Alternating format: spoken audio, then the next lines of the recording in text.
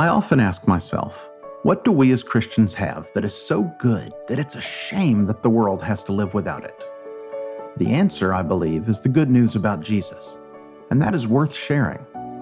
This is Adam Hill, minister of the Word at Rochester Church of Christ, and I pray that today's message shares that good news and that you are richly blessed by it.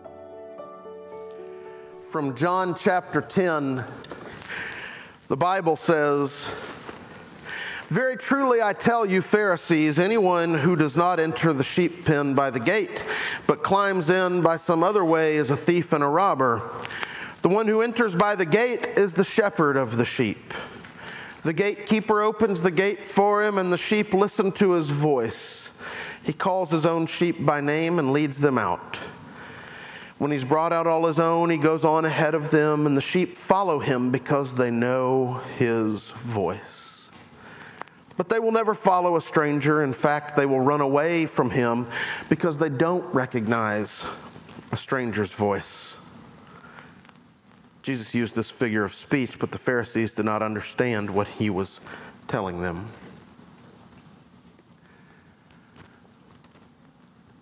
Heavenly Father, thank you for speaking, that we can hear your voice. May we follow the voice of our shepherd, Jesus, who leads us, who feeds us, who guards us, who guides us, who knows us. God, we pray that in all things we can honor you and your Son, Jesus, and by the power of the Spirit that we can lift up, that others may see him, that we may see him, and that we may place our faith and our trust in him, knowing that we will see a victory. God, you are good, and your mercy endures forever. We lift you up and we praise you. Speak, Father, today, for your children are listening. In Christ's name, amen. You may be seated. So we're a few weeks into our series. We're a couple of months into our series on the Gospel of John, that you may believe. If you remember, he's writing this saying, I write this down so that you may believe. And it's pastoral scenes like the one in this text that I believe make Precious Moments figurines possible. Now, if you laughed, you have gray hair. I'm sorry, but many of our younger folks don't know what Precious Moments figurines are or Precious Moments Bibles. Now, I will tell you, you've seen them. All right, they look like kids, and when you see the shepherd, it's a sappy-eyed little boy with rosy cheeks and a small smile. He's dressed adorably in a baggy patchwork robe, and he's holding a shepherd's crook and all. And there is a small, fluffy, big-eyed lamb snuggled happily in his lap. Passages like this make that scene possible. But what's going on here is more than a Hallmark moment. Okay, last week, Clint Pleasant very ably and powerfully discussed the healing of the man born blind in John 9. Clint, thank you. It was a wonderful word from God. Give thanks to Clint, but give praise to God for the message that Clint spoke. Jesus restored the man's vision, and promptly the man was dragged before the Pharisees, who interrogated him, insulted him, threw him out of the synagogue, and they try to rob the miracle of its joy. And in the process, they try to rob the sign of its significance. But they can't. And I wonder if Jesus addresses his words in chapter 10 to the Pharisees, but they don't get it. If you read what we read, look at verse 6 again. Jesus used a figure of speech that the Pharisees didn't understand what he was telling them. And I wonder if the reason they didn't get it is because they didn't want to. It's amazing the things that you can not understand if you're actively trying not to understand them. Isn't it? Jesus says again, verse 7, "Very truly I tell you, I am the gate for the sheep. All who have come before me are thieves and robbers, but the sheep have not listened to them. I am the gate. For whoever enters through me will be saved. They will come in and go out and find pasture. The thief comes only to steal and kill and destroy. I have come that they may have life and have it to the full." In John chapter 10, we're going to see it 3 different times. Jesus is going to use this I am kind of language. He's already saying, I am the gate. He's going to say, I'm the good shepherd. I'm letting the cat out of the bag. And he's going to say it again. Now, the first 2 times, every time he mentions what he is, he's also going to mention that there are some folks other than him that are working against what he's doing. Okay, so this time he says, I am the gate. Jesus brings us into life in the Father. I want to tell you a little bit about a conversation that I had quite a few years ago with my friend Josh. All right, some of you know Josh Graves. This was in Nashville. We were in some ugly diner. I remember that it was all kinds of yellows and oranges together was the decor. Okay, so 70s was the vibe, all right? And we were in this ugly diner, and the coffee was very mediocre, but the home fries were great. I do remember they were the best home fries I've ever had. Jerry, I'm just telling you, I know it.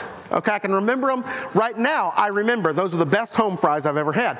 We're sitting there at that table, and we're talking. Now, both of us were in our master's work studying theology, which means that place, it's amazing that it could hold both of our heads. All right, we were so smart.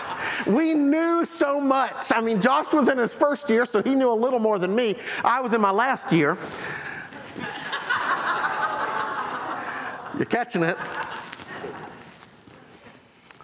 We were talking theology.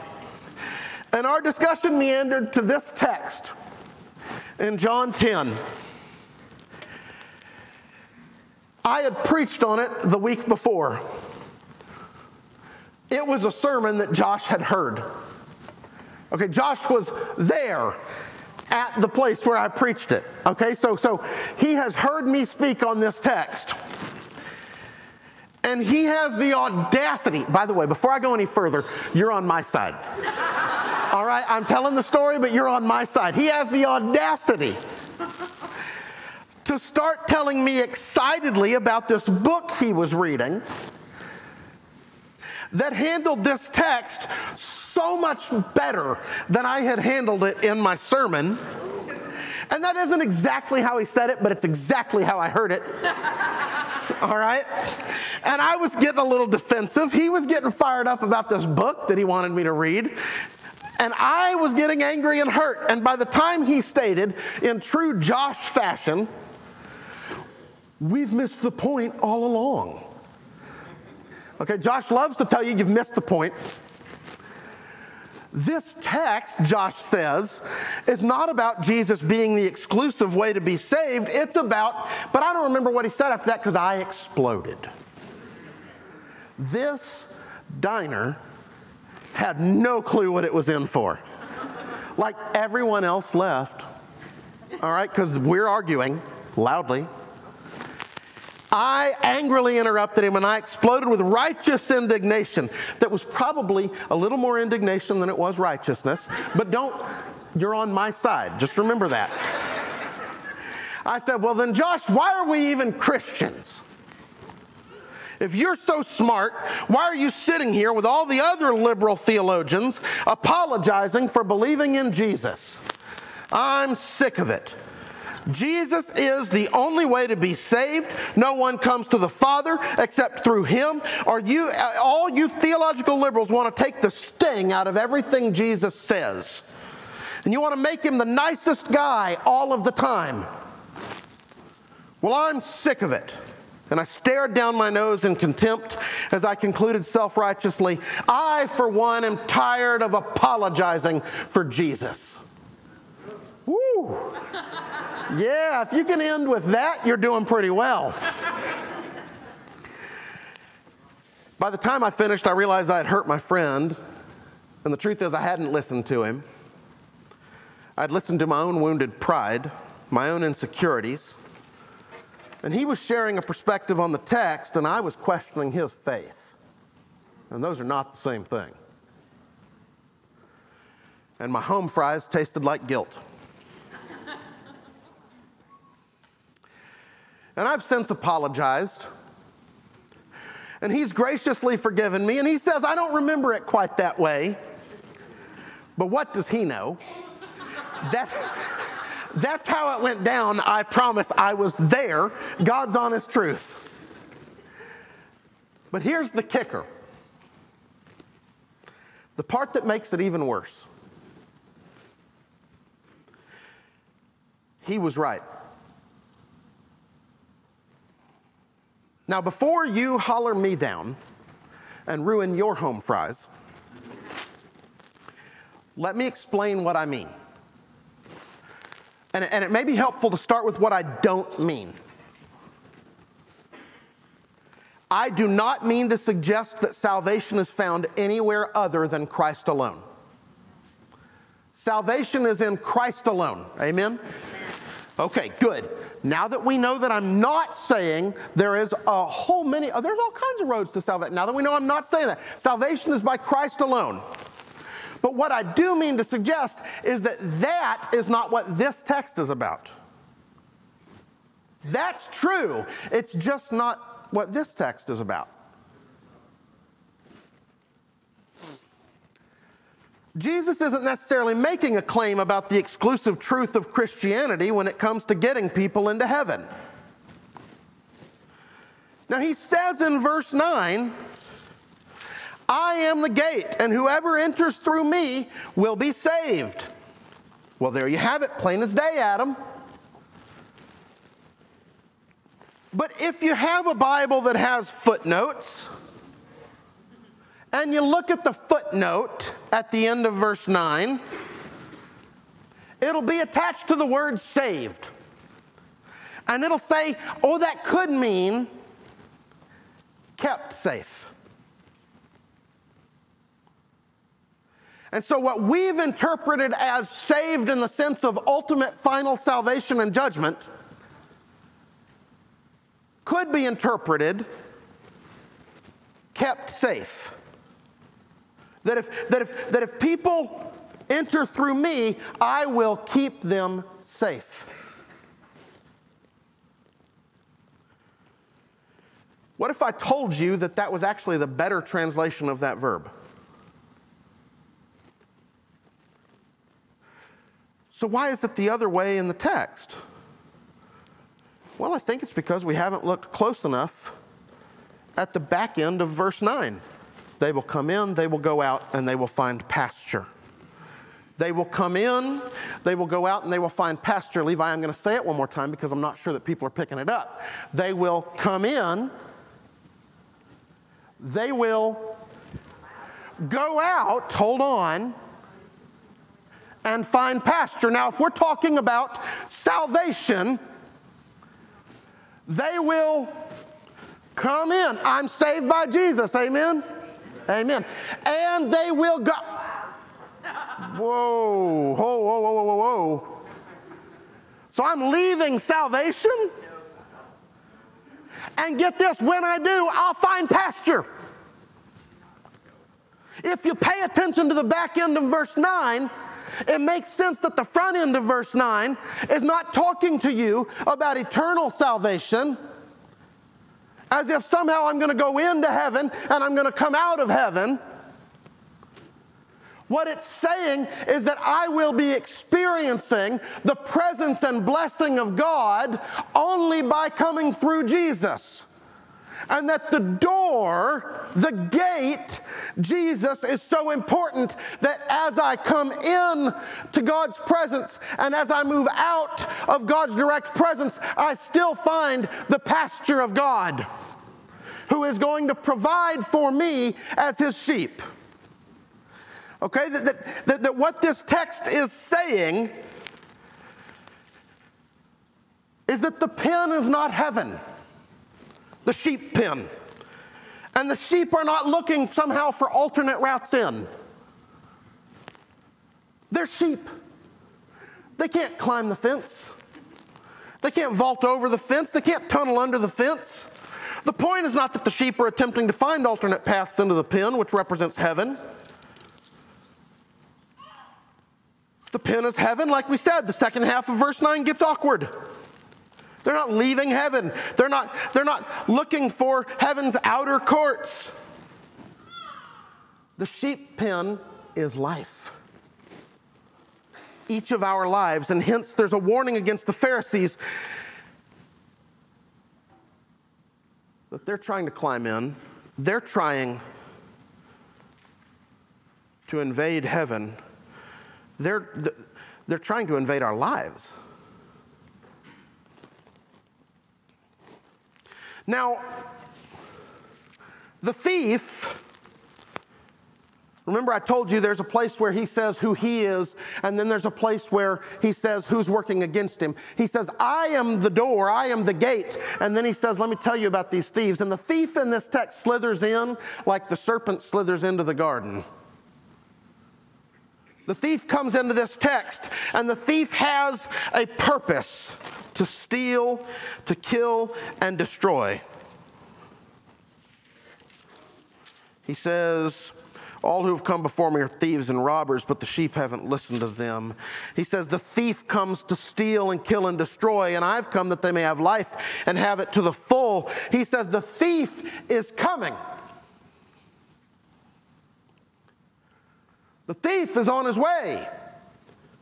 Now this is pretty important.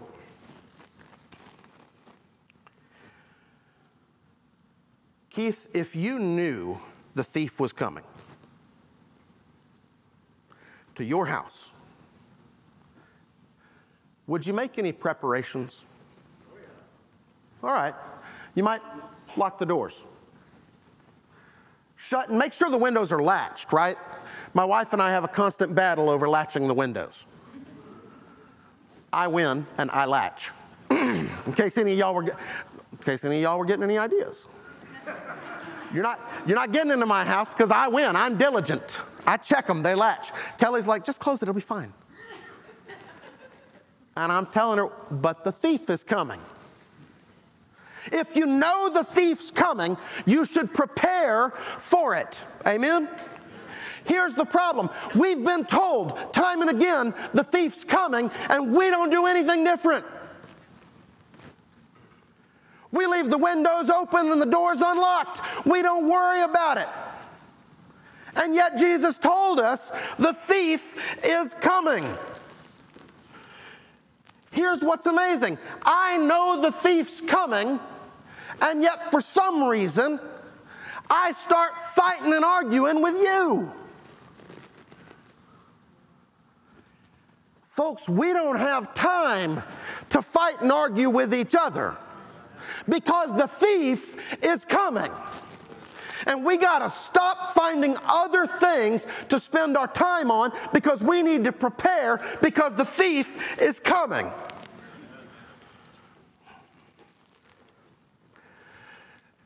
He says in verse 10, I've come that they may have life and have it more abundantly, or have it to the full. And when he says life more abundantly and life to the full, he's not talking about after you die, in some sense of irony.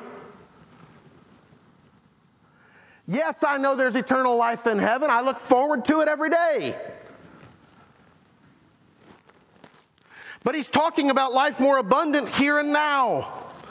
That God's sheep can know that they're safe and will be kept safe as they come and as they go, as I spend time in church and as I spend time outside of church. Because I can encounter God's pastures for me when I'm talking to my pastor, or I can see it when I'm talking to my friends. I can encounter God's pasture for me when I am here doing righteous things and serving others, and when I'm here having a great time. That coming in or going out, I am in the presence of God and am kept safe, so that as I live and as I grow, as I go about my daily life in God, Jesus provides my security. Both inside the door and outside the door. You see, the door is the key, not the building.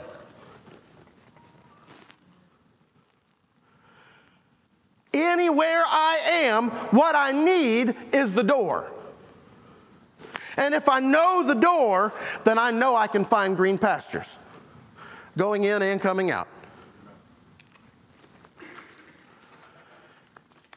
I think we tend to focus all of our attention on getting saved. And most of Scripture and most of this text is about being saved. We tend to think about getting saved.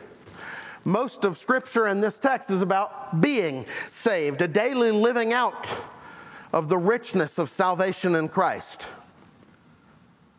And eternal life in Christ is not more time to fill, but life as it is imagined at its best. It is life worth living. He says, I have come that they may have life and have it to the full. Now, I did what we always do. I jumped to the end, life and life more abundantly. But there's something else in this text that's spoken to me recently. It's the first three words. I've come. I have come. You need to know Jesus is calling. I'm messing around. I love you. You're all right. I don't mind it at all. I thought it was great.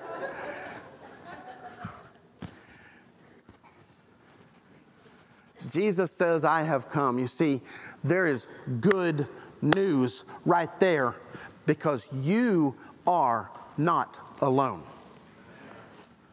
The shepherd is here. That you as a sheep are not alone anymore. The shepherd is here. Amen. The shepherd has come. The thief is coming, but the shepherd's here too.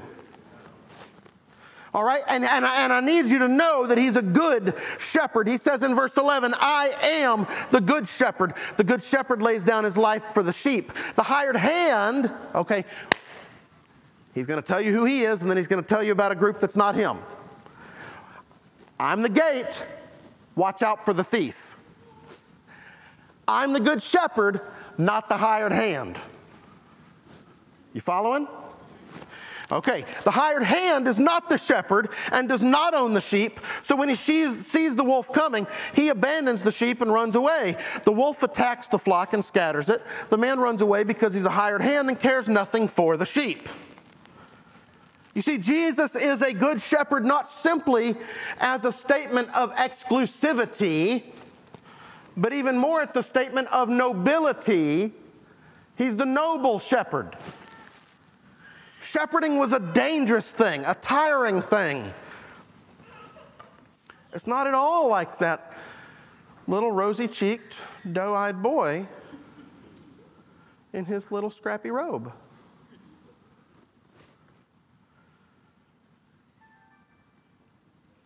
It's hard and dirty work. He's committed to the sheep. You see, Jesus as the gate leads us to life in the Father, and Jesus as the shepherd cares for us, feeds us, leads us, protects us. Jesus is saying to us, I will come against anything that comes against you. Now, man, that y'all missed your shout right there. We'll try it one more time because we like the practice. Jesus says, I'm not like the hired hand. The hired hand, when something comes against the sheep, they leave because they don't care for the sheep. They're there for the paycheck. They don't really care for the sheep. They're just there for what they can use the sheep to get. More on that in a minute. I'm not the hired hand. I'm the shepherd. I'll lay down my life for you. You catch it?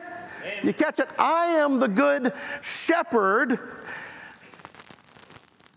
I will come against anything that's coming against you. That I came to protect what I started in you. And I need to praise Him. I need to praise Him, hallelujah, because He's protecting me. He's protected me. I know that He's fought for me. You ask King, has anyone here been fought for? I've been fought for by God.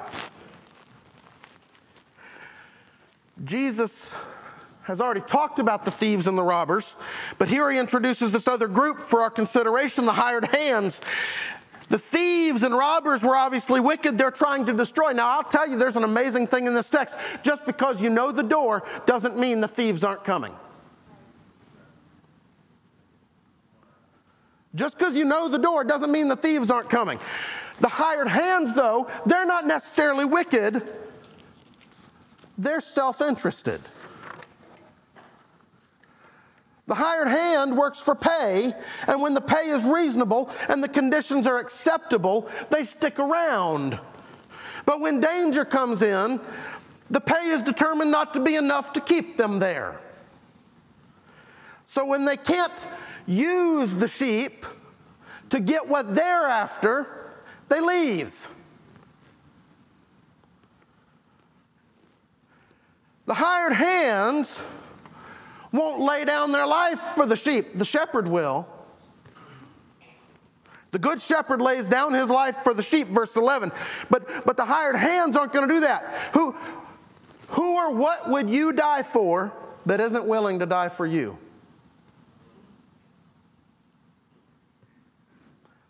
All the people we want to impress, the popular folks that we think will make our lives easier if we're in with them. That company that you work so hard for. Your political party or political ideology. You willing to die for them, but they're not willing to die for you? The money that I constantly chase.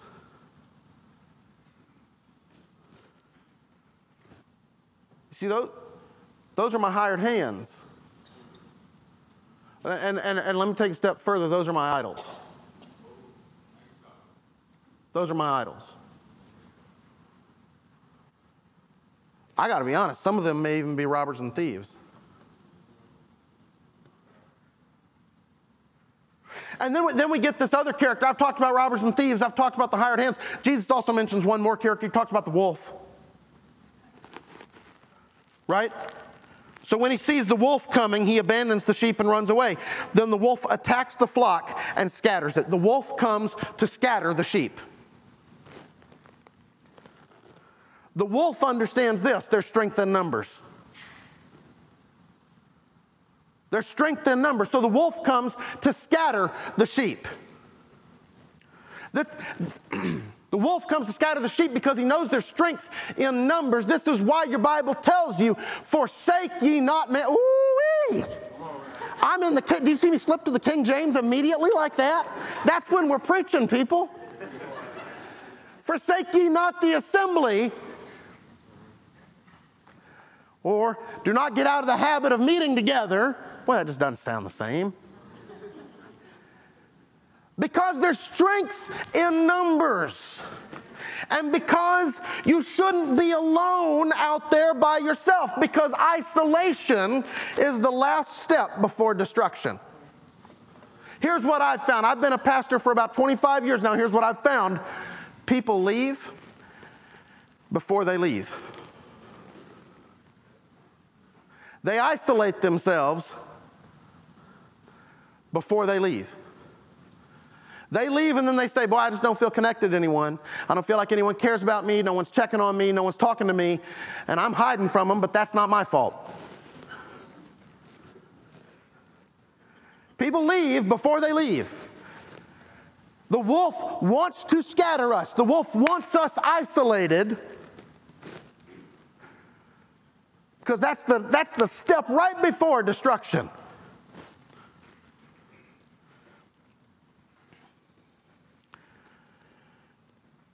You see, at just the right time,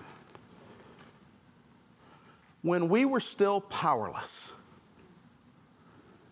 Christ died for the ungodly.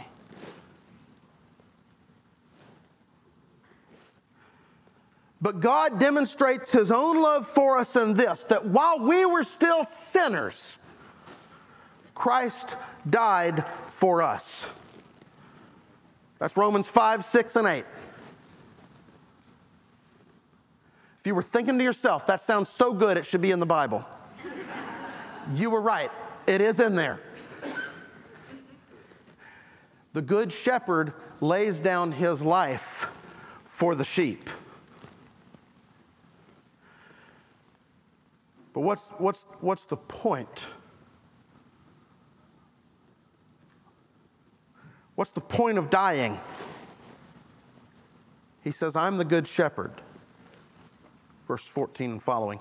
I know my sheep and my sheep know me. That just as the Father knows me and I know the Father, I lay down my life for the sheep. I have other sheep that are not of this sheep pen. I have to bring them in also. They too will listen to my voice, and there will be one flock and one shepherd. And the reason my Father loves me is that I lay down my life only to take it up again. No one takes it from me. I lay it down of my own accord. I have the authority to lay it down and the authority to take it up again. It sounds like resurrection because it is resurrection. Exactly, Lenny. That's what we're talking about. The point of dying is resurrection. Jesus lays down his life for the sheep in order to take it up again. Because Jesus died in order to rise. And his death is not an accident of fate or a tragedy perpetrated by misguided men. Rather, it was part of the plan conceived and carried out by God to free and protect humanity. I'll tell you this, hell hung him high, and hell stretched him out wide. And they thought that if we strike the shepherd, the sheep will scatter. And hell threw a party. And I tell you, at that party, they were high on Friday night. And they were drunk on Saturday night. But then there was Sunday morning where they had to sober up real quick because the party had ended. Because the shepherd came back undefeated and undefeatable.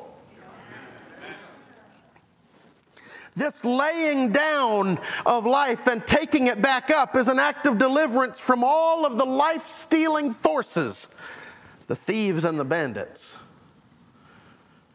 From all promises, no follow-through forces, the hired hands. From all of the attacks that scatter us, the wolves. That if anything comes against you, I'll come against it. Because I'm the Good Shepherd. Kenny, go ahead and come on up.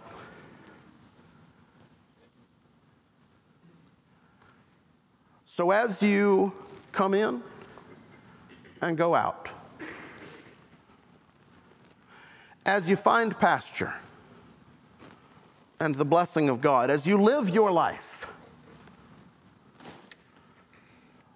from where does your security come? Will you trust yourself to the one who loves you and chooses you, who has been delivered from death and can deliver us from death. Will you find your security in the Good Shepherd? Because that's the gospel for all the sheep, the lost and the found. Not to mention the ones who wandered away. It's especially good news for those who needed a comeback. In whose hands have you placed your life? Have you given your life to the thieves and robbers? Have you placed your life into the hands of the hired hands? Have you been the victim of the wolf?